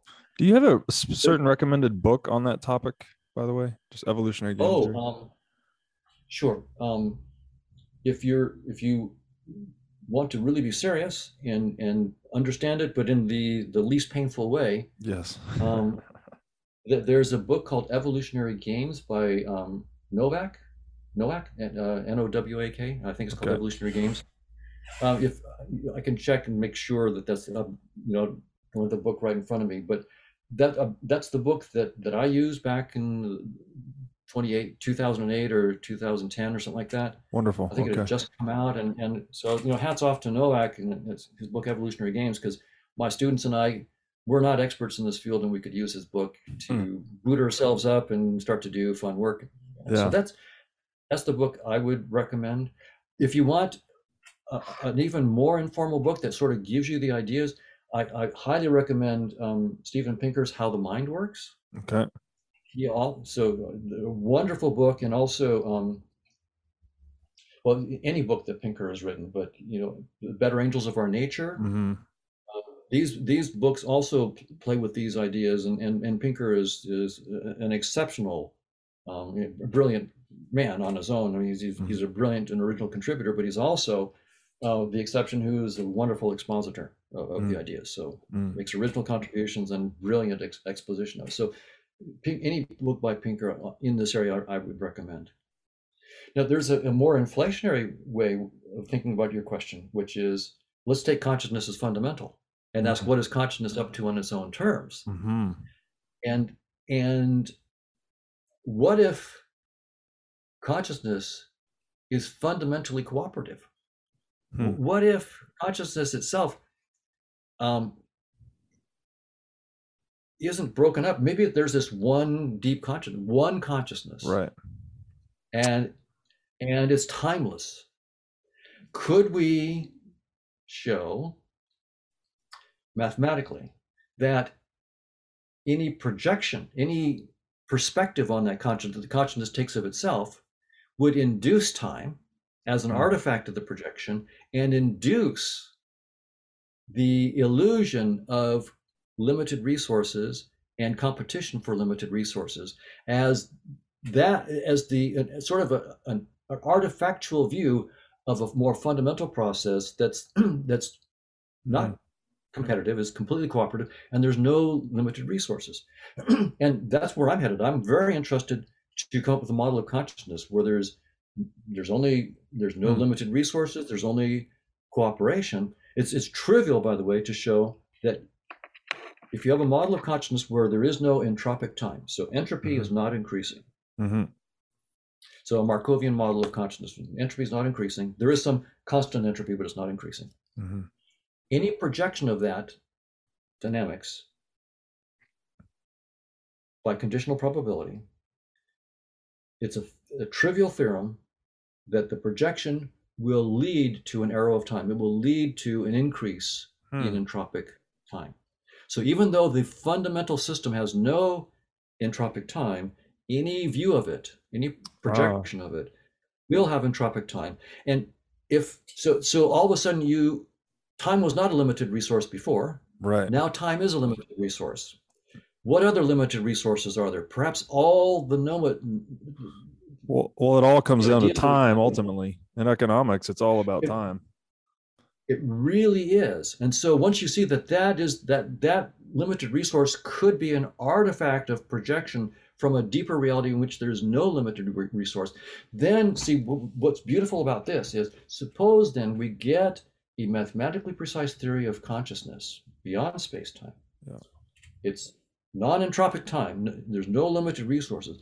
Can we show a particular projection in which we get back evolution by natural selection as the view that occurs from a particular projection? So we could show that evolution by natural selection is a special case of a much deeper theory. That would be, for me as a scientist, just incredibly beautiful because it shows how important evolution by natural selection is within our interface. It's a description of what's going on in our interface, but it's not true deeper. That description is an artifact of a projection of something deeper. So that's, I think, a wonderful direction for scientists to pursue. And that's how we're going to try to get also, I think, our current physics. Quantum field theory and Einstein's theory of gravity have to be just interface theories. Is there a deeper theory of consciousness that not only gives rise to evolution by natural selection, but also gives rise to quantum field theory and gravity as, again, an artifact of projection? Wow. That's where we need to go. Wow, that is very exciting. This oneness, this one consciousness, or maybe God as one of the stand-in words, one of the pointer words we use here. That seems to be intuited in a lot of wisdom traditions too, right? That there is some unifying oneness to all of this somehow. So maybe that could be a gateway to that.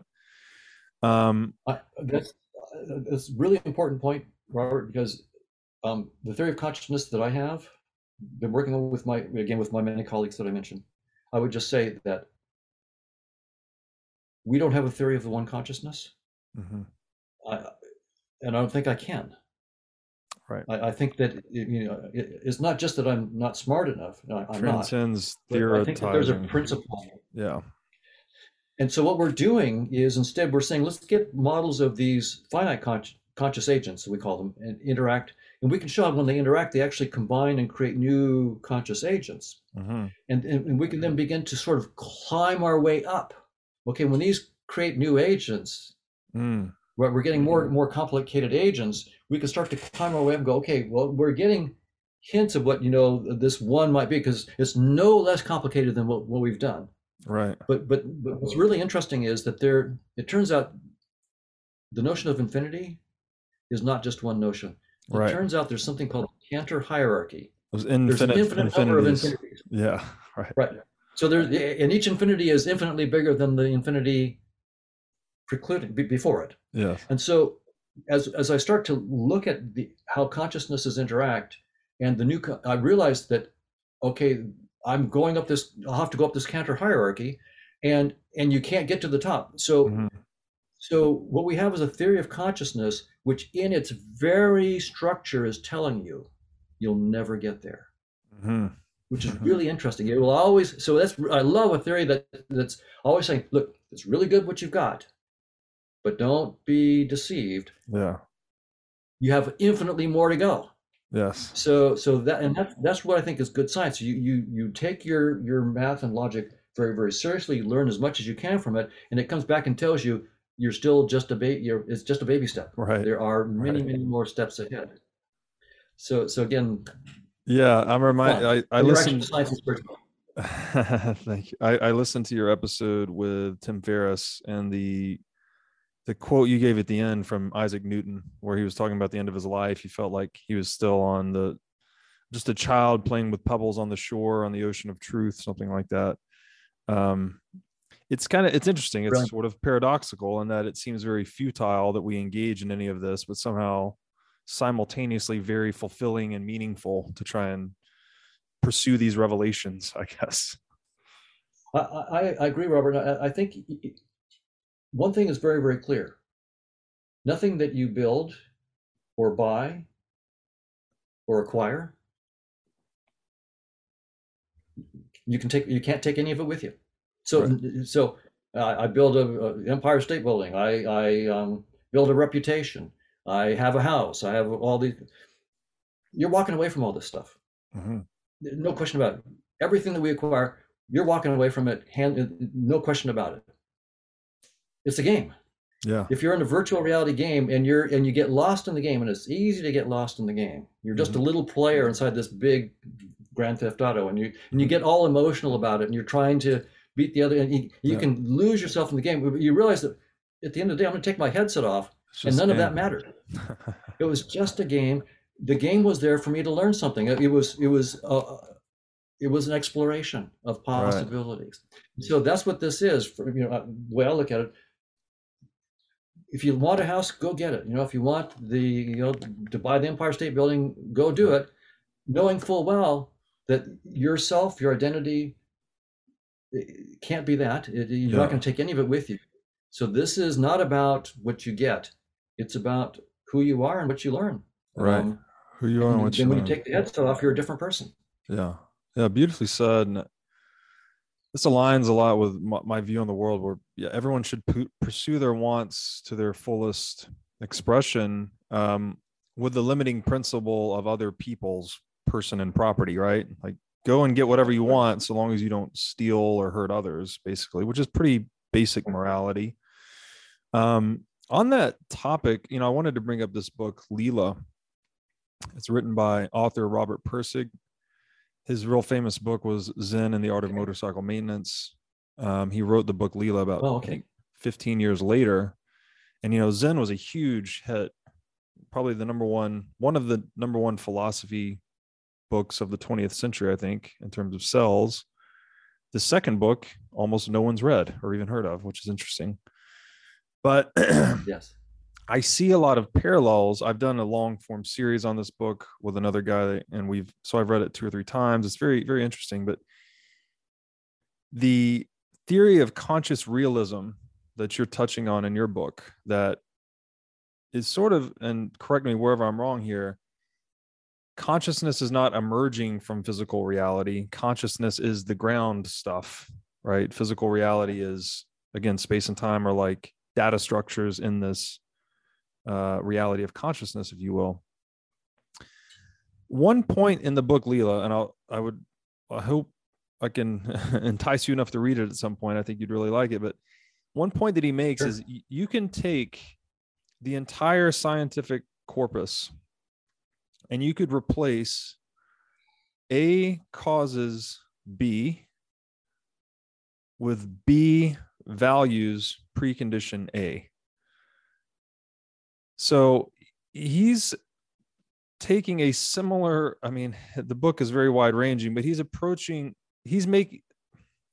thesis is that reality is moral quality or value or excellence, that it's all about conscious choice, right? Even at the inorganic layers of reality, there are conscious choices being made that manifest in these patterns that we call inorganic reality. So it's all a marketplace, really. Which is also interesting in that if you look at economics, we have this theory very strongly for humans, right? That we're conscious actors making decisions in a marketplace, and there's certain emergent phenomenon that we can't predict, right? It's infinitely complex. But perhaps in our anthropomorphic arrogance, perhaps we don't extend that to the rest of reality, right? Animals don't make choices, they have instincts. In organic Right. reality follows laws. It doesn't make choices, it follows laws. So we make choices, but everything else follows these laws according to the frames we've put on them. And I'm reminded here, so first of all, saying that, I mean, and your book as well, it's a Copernican-like revolution, right? You're like, I thought I Right. was the center of the universe. Now I see this is the center of the universe. And it reminds me of that. You bring up Wittgenstein's question in the book, where they're arguing about, if, what would it look like? I'm sorry, what would it have looked like if the earth turned on its axis, right? Just by asking this simple question of, if the earth was Right. turning on its axis, what would that look like?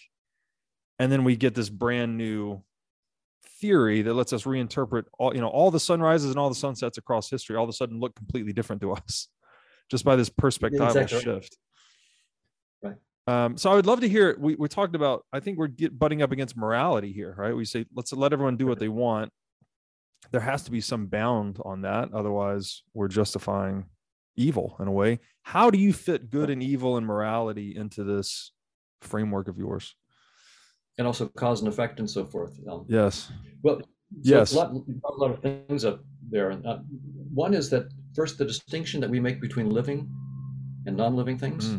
A rock isn't living, but a plant is. That's an artifact of our interface. It's not a principal distinction. Similarly, the distinction we make between conscious and unconscious entities is an artifact of our interface. Right now, I am looking at you on a Zoom screen.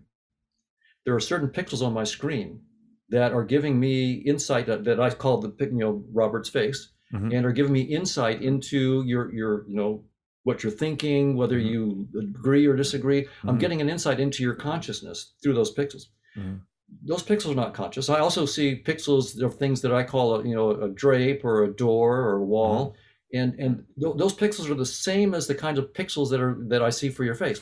The distinction between conscious and unconscious pixels, or living or non-living pixels, is not fundamental. It's just that certain pixels are giving me a portal into your conscious experiences, and other the ones that I call your face, and other pixels are not. But the pixels themselves are just pixels. And so space and time are just a data structure, like the Zoom screen is a data structure, and the pixels on the Zoom screen.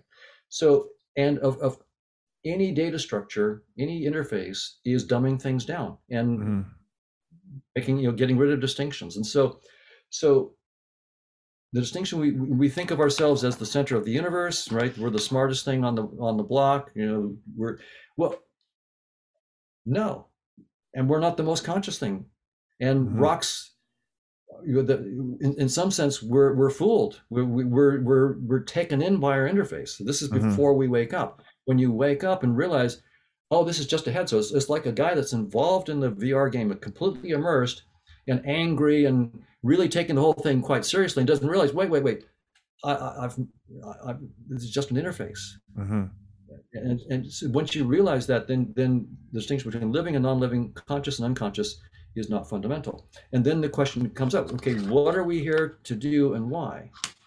And issues of morality come up as you and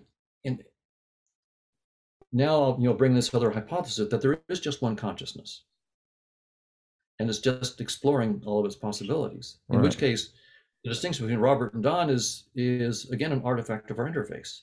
And the conversation we're having right now, and then any person who listens to this is all the same consciousness through different projections, learning from itself. So there's nothing special about this particular icon on the interface or the Robert icon. There's nothing special about those icons. This is just consciousness playing with itself, learning by this interaction. And so what's really interesting, of course, we see consciousness doing some weird thing, murdering itself in that point of view, right? But eventually everybody just takes their headset off. So by the way, I'm not at all advocating hurting anybody or any creature. I'm not advocating. I'm saying that there's this deeper view that ultimately what consciousness is here to do is to learn that I and Robert aren't different. When I really understand that we're not separate, that is love. When I realize that I'm not separate from the tomato, that I just have less insight to the consciousness that the tomato is an icon. So I'm getting this tomato icon, but there's this very rich consciousness behind, which happens to be me. So what really comes out of this is the deepest morality. So the morality that realizes that I see myself in a rock, I see myself in a tomato, I see myself in another person. There is no division. I am that's what love is. Now, while I'm waking up, I may do things like murder and steal and so forth because I'm still lost in the game. I'm still trying to in Grand Theft Auto, I'm still trying to beat the guy with the Camaro. I'm really taking it seriously. I'm all heated up and so forth. Right. But when I wake up, I realize, oh, it was just a game. Even though it was nasty what I did, ultimately there was no real harm. Right. Right. Because the other guy's going to take his headset off too, and it turns out we're both the same. So morality is real. Yeah. Don't hurt. But what you're really learning when you do hurt people is ultimately you're hurting yourself. Right. Yes. So you can see there's this deeper perspective that comes when you go with the spiritual or my scientific realist, conscious realist theory of the spiritual realm, which again is not the final word. It's just a theory. Yeah. No, it's a great way to look at it. That the less we get lost in that game, the better the world we create. Right. Like for you and I to engage in this conversation, I need to assume that you are a conscious agent, basically, right? That you have things that I can learn, and hopefully I have some things. Like there's a dialogical process that can only emerge if I don't just take you as some icon in my game, right? That there's a deeper thing that we're both animated by or animated for. I'm not sure. Is that kind of what, I go to the Bible a lot. I know it's not the only wisdom tradition on this, but it talks about this, right? Like honor the sovereignty of the individual, right? Love thy neighbor, love, putting love first. And as you're saying in this framework, love is that unifying force. It's converging even opposites. And it seems like and I don't know where, perhaps Christianity is a moral chronicle of agape specifically. I know love, there's a lot of different kinds of love. I think it's really focused on agape. That's just a comment. My question would be, what is the role of mythology in our own? And you could put in this the other useful fictions like money, like nation states, human rights, all these imaginary structures that we create to scale our cooperation and to scale our perceptions. So the market is a way of scaling our perceptions in a way. What is the role of those structures? What am I trying to say here? We have to create them. We know they're not real, but they help us get on better. So what is the role of these mythological structures in consciousness itself, I guess? Are we trying to scale consciousness into these structures? Like, what's going on? Well, again, I think that from the point of view that consciousness is fundamental, consciousness is probably just learning about itself, knowing the old Oracle of Delphi thing, know thyself. And the process of knowing itself is endless. And what we're doing inside space and time, all the games we play, the things we buy, the competitions we do, this is all consciousness doing these things to explore itself. But then I think the VR headset metaphor is really helpful here. And it's a way to understand what the spiritual traditions, including Jesus and Christianity, have been saying to us. So I'll put it just in the VR metaphor first, and then say how I think it relates to these spiritual traditions, like Christianity, which I was raised in. My dad was a minister, a Christian fundamentalist minister. But in the VR thing, right? Someone who gets lost in the game, what you would tell them is, Joe, you're lost in the game. Just look, everything that you try to acquire in the game, when you take your headset off, you're not going to have it anymore. Right. Relax. And also, Joe, sort of wake up and realize that you're not this little tiny thing, and the avatar is not you. The avatar in the game that you see, that's not you. That's just an avatar in the game. You're not someone in the game. You're in fact outside the game. You're a consciousness, and the game is inside your consciousness. And frankly, in everyday life, this is a spiritual practice. Just try walking through life saying, this is a headset. So forget spirituality. Just take the VR metaphor. Right. This is a headset. I'm playing a game. Can I feel can I feel what it was like to imagine that everything that I'm seeing this is just all a headset, and I'm not this body that I see, that I'm not this avatar. This is just an avatar. Mm-hmm. So everything, and it doesn't even exist when I don't perceive it. So if I don't see my hands, they don't exist. Mm-hmm. And if I don't see my avatar hands in the VR thing, they don't exist because I only create them when I look. Trying to actually spend some time in your everyday life where, like, you walk through, you're walking down the sidewalk. Okay, just imagine this is just a VR game. This is just an avatar. It's not me. Mm-hmm. I'm outside the game. That's the spiritual mindset. That's what all the spiritual traditions are trying to get you to do, because you're no longer a tiny thing inside the game. You realize you're the thing that's seeing the game, right? And you step out of it. So now Jesus points to that when he says, if anyone would come after me, let him deny himself. Well, what is the self that he's denying? Jesus wouldn't tell you to deny something that's true. Yeah. He's telling you to deny a fiction. What is the fiction? That you are your avatar. So Jesus is saying, when he's saying you deny yourself, he's saying, don't think that you're the avatar. And that if you think you're the avatar, then you are competing with Joe to get that Camaro in the bird. You are, your whole sense of yourself is how much am I better than the other players? It's a comparative thing. And how much have I gotten? So when Jesus says deny yourself, he's basically saying, wake up, you're not the avatar. As long as you think you're the avatar, then you're comparing yourself, you're competing with other people, and I'm better than or worse than this other person, because you're lost in the game. But as soon as you deny yourself, which is basically saying, oh, I'm not in the game, I'm not the avatar in the game, I'm outside the game. And everything that I could possibly do in the game is going to disappear when I take the headset off. So that's why Jesus said,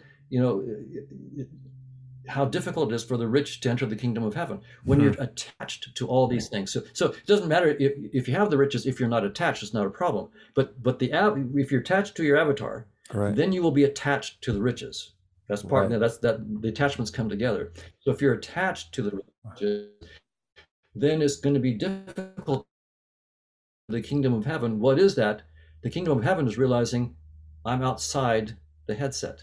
That's the kingdom of heaven. Wow. I'm not something I'm the consciousness outside the headset. Yes. That's the kingdom of heaven. So this does really comport well with Christianity, and I would say the other spiritual traditions, once you get past the terminological differences. Yes. Yeah. Well, great points there. And that it's fascinating to me too, that spiritual revelation that you are not the avatar, you're not the player in the game, that you're outside of the game. It also makes you resistant to worldly coercion, right? I'm just reminded here of, Solzhenitsyn and Viktor Frankl. They wrote about experiences in gulags and concentration camps. They said those that had really deep spiritual convictions were resistant to all of the things going on outside them, whereas those with less spiritual anchoring were more perturbed, right? They're more caught up in the game, I guess, lost in the game, as we might say. And maybe this points to the value of stoicism to non-attachment to your possessions, right? Even if you're rich, Stoics are fine, like be as rich as you want, but also engage in this practice of negative visualization and imagine that you lose it all tomorrow and try to have equanimity between both states. That's right. I think that's what Jesus was saying in the Sermon on the Mount when he said, blessed are the poor in spirit, for theirs is the kingdom of heaven. The kingdom of heaven is this state where you're not attached to all these things. Yes. If your sense of identity is all these things that I have, I'm better than you, I'm smarter than you, I'm faster than you, whatever it might be. So I'm not poor in spirit, I'm haughty in spirit. Yes. Right. Then I'm not going to enter the kingdom of heaven. Right. So if I'm poor in spirit versus haughty in spirit, the kingdom of heaven is where I realize there's no reason to compete with Robert because I am Robert. And both Robert and I are outside of the game. And we're learning from each other. So now you've entered the kingdom of heaven. You're poor in spirit. I'm not better than Robert, and I don't need to be, and I'm not worse than Robert. Robert has certain talents that I don't have, and vice versa. But those are just talents in the game. So that's so you can take what Jesus said and take it into this VR metaphor and then begin to understand what he was really pointing to. And it's really, really hard. I mean, Jesus didn't have the advantage of all these nice metaphors that we've got to them right now. Right. But I think the virtual reality is such a help to understand what Jesus and the spiritual traditions are saying. Yeah. And this once again points to where I think the science and spirituality interaction can really, really be a help. But frankly, I didn't really understand what Jesus was saying until I got the VR metaphor. Right. Even though I was raised in, and I understand because probably most of the people who were teaching it didn't understand. Jesus was there. He was giving us all these pointers. Yes. But we're the 3-month-olds. We don't understand. We're not 15 months old where we can take the pointer and really understand it. Right. But maybe with the VR metaphor and so forth, it's a pointer that we can begin to use and say, oh, now I get it. Yes. So that's how I'm hoping it'll go with science and spirituality. Very interesting. So I know we're coming up on time here, so I'll try to wrap it up. That in meditation, it seems like one of the recurrent practices is to try and look at what is looking, right? There's kind of this meta step outside yourself. We're always trying to look. There's an observer. We all have the internal observer, but we're always trying to look at what is actually engaging in observation. This constant stepping back, I guess, into maybe towards that one consciousness we described earlier. And this is, I like that line of thinking to relate it to money, actually, in that money is something we're looking through. It is similarly a perceptual apparatus, right? We use price signals to coordinate market forces. Market forces dominate the world, really. But the idea of tainting that perceptual apparatus or distorting that lens through which we look through creates really disastrous effects in the world. This is the corruption of money, which a lot of my work goes into. It's sort of akin to attacking language itself, where if you just attack the word, right? If we're talking about the Christian sense, the logos, we attack the logos, that it inhibits our ability to adapt, I guess, right? We can't, the very tool we're using for adaptive action now, we don't have consensus on the meaning of that word or that price signal, whatever it may be. And so we're thrown into disarray. What is it about this? Is that the through line here, that these theories, these perceptual apparatuses, these frames, we need to work towards consensus on their integrity to get on better in this world, to realize that it's a game, perhaps? Or I'm just trying to, so when we attack language or money, the world goes to hell in a handbasket is the punchline. Right. Why is that? And how does that fit into your framework? And how should we evaluate, I guess, language and money and their integrity in this world? Well, yeah, you're absolutely right. So capitalism versus communism. Communism sounds great. From everyone according to their abilities to everyone according to their needs.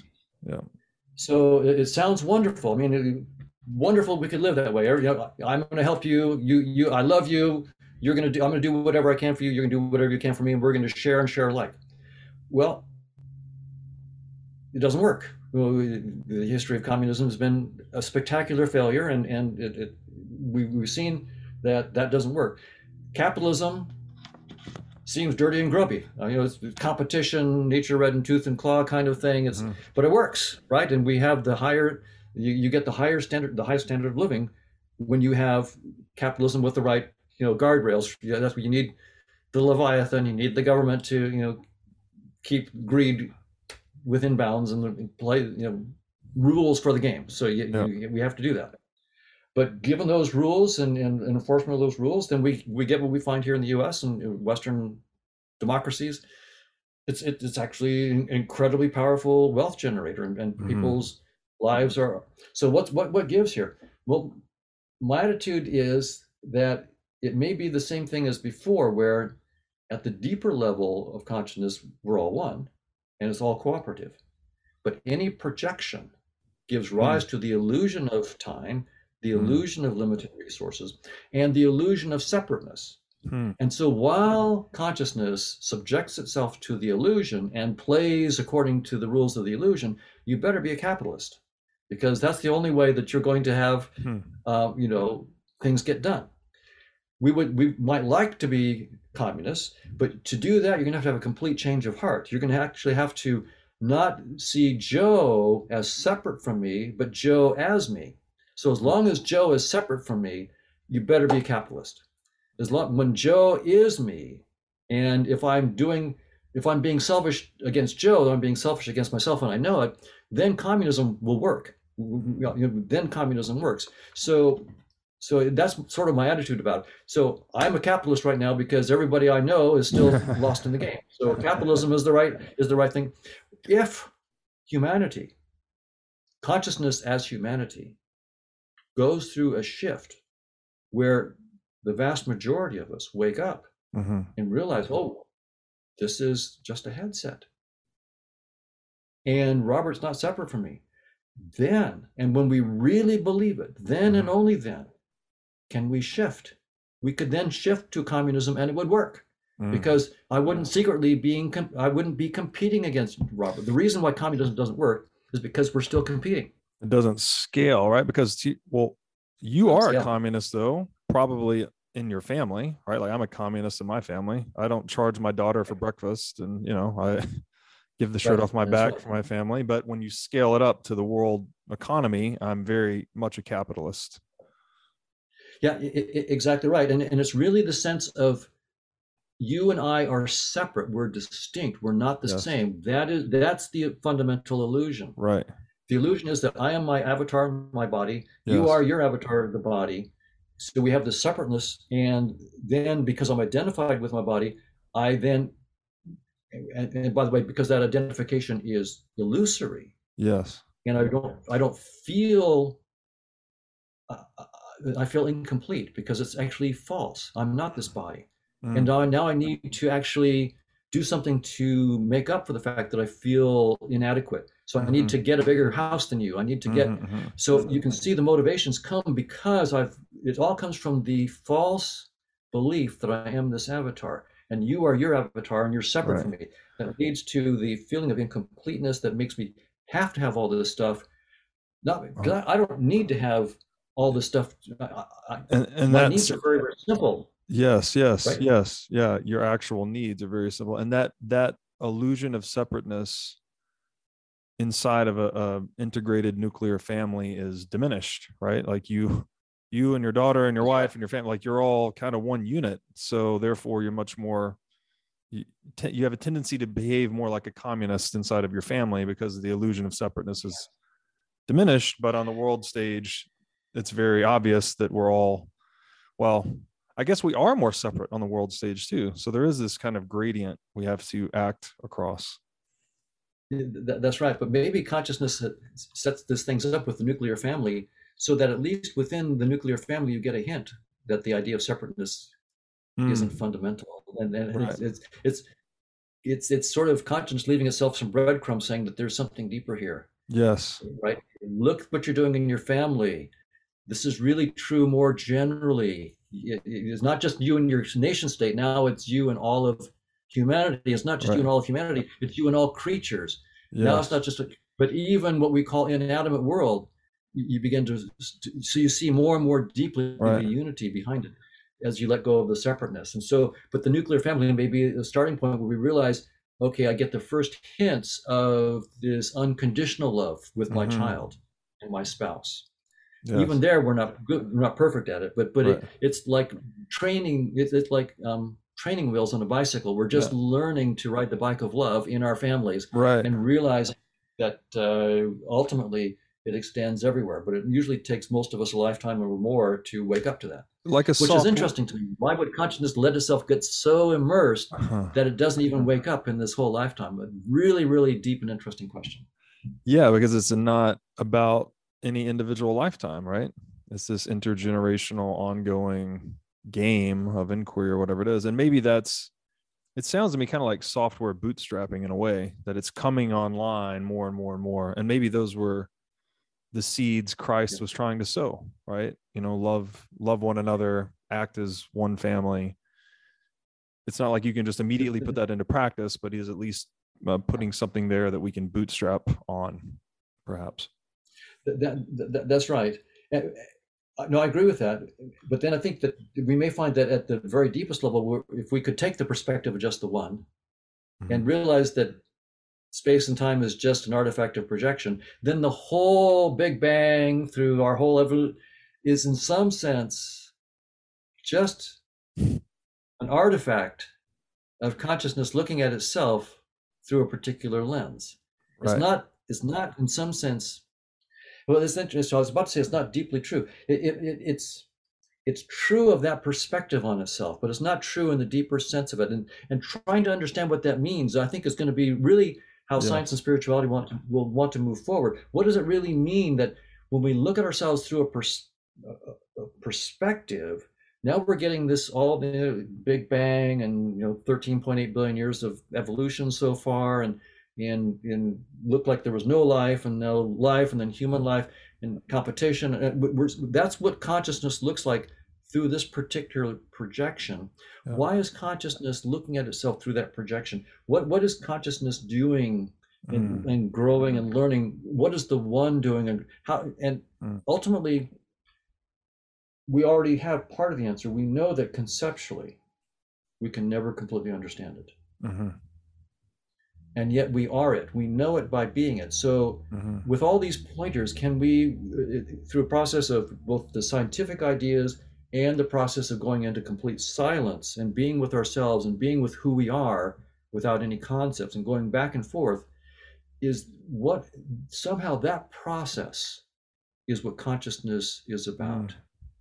And understanding, so I'm at the very limits of my thoughts about this right now. It seems like I'm pointing to something very, very deep that completely goes beyond me right now. But it's the kind of thing where I think science and spirituality working together will grow. And consciousness itself, in some sense, will know thyself deeply. Wow, beautiful. I really enjoyed this conversation a lot. This has been quite mind expanding for me. So thank you. I would just, that what you finished off there on, that this process is what's of primary importance. Something about this dynamic process, right? It's not a thing. We can't isolate it. It's a dynamic thing. And I'm just, again, the Mises inside of me, Mises is a great philosopher of economics.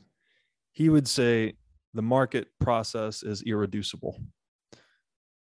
So I can't help but think, is that very process you're describing, is that the same process Mises was describing in the sphere of just economics some 70, 80 years ago? And perhaps it is truly irreducible. Perhaps we cannot peer below that ongoing dynamic exchange process that you're describing. Well, if one way possibly, we'll put it this way, von Mises is right if we stay in the headset. If we stay in the headset, then von Mises is right. But is it possible for us to come up with a scientific theory outside the headset? It doesn't have to be the whole theory of all of consciousness, because we can't get there, but it could be the first, baby theories of consciousness outside the headset that could then show that von Mises is true inside the headset, but there's this deeper perspective in which we can, in some sense, reverse engineer what we call economics. Wow. And find that theory of economics is an artifact of a projection, and that there's a deeper view. Wow. This is kind of open question to pursue. That would be extremely exciting. Don, thank you again. This has been a great conversation. If you could please let my audience know where they can find out more about you or your work. Oh, thank you. So I have a Twitter feed. That's Donald D Hoffman, DONALD, another D, so 2 Ds in a row, Donald D HOFFMAN. And so I usually tweet 1 or 2 times a week some podcasts that I've done or some ideas that I have. And I keep pretty much on one theme. Is just this theme. I don't do politics or anything else, just this one theme. So people can find out about the technical work there in the ideas. I'll of course tweet this podcast when you're done with it. Awesome. So that would be it. And in my book, The Case Against Reality. And if people are interested in the visual perception side, I have a book called Visual Intelligence: How We Create What We See, which for like photographers and artists and people interested in just how we see, that book is less philosophical in terms of consciousness and more about the specifics of how we create our visual worlds. It's more cognitive science. So if people are interested in that, I would recommend that book. So. That's very cool. Very cool. I will link to all that in the show notes. And Don, thank you again. This has been a heck of a journey. Thank you, Robert. It was a real pleasure. Thanks for the kind invitation.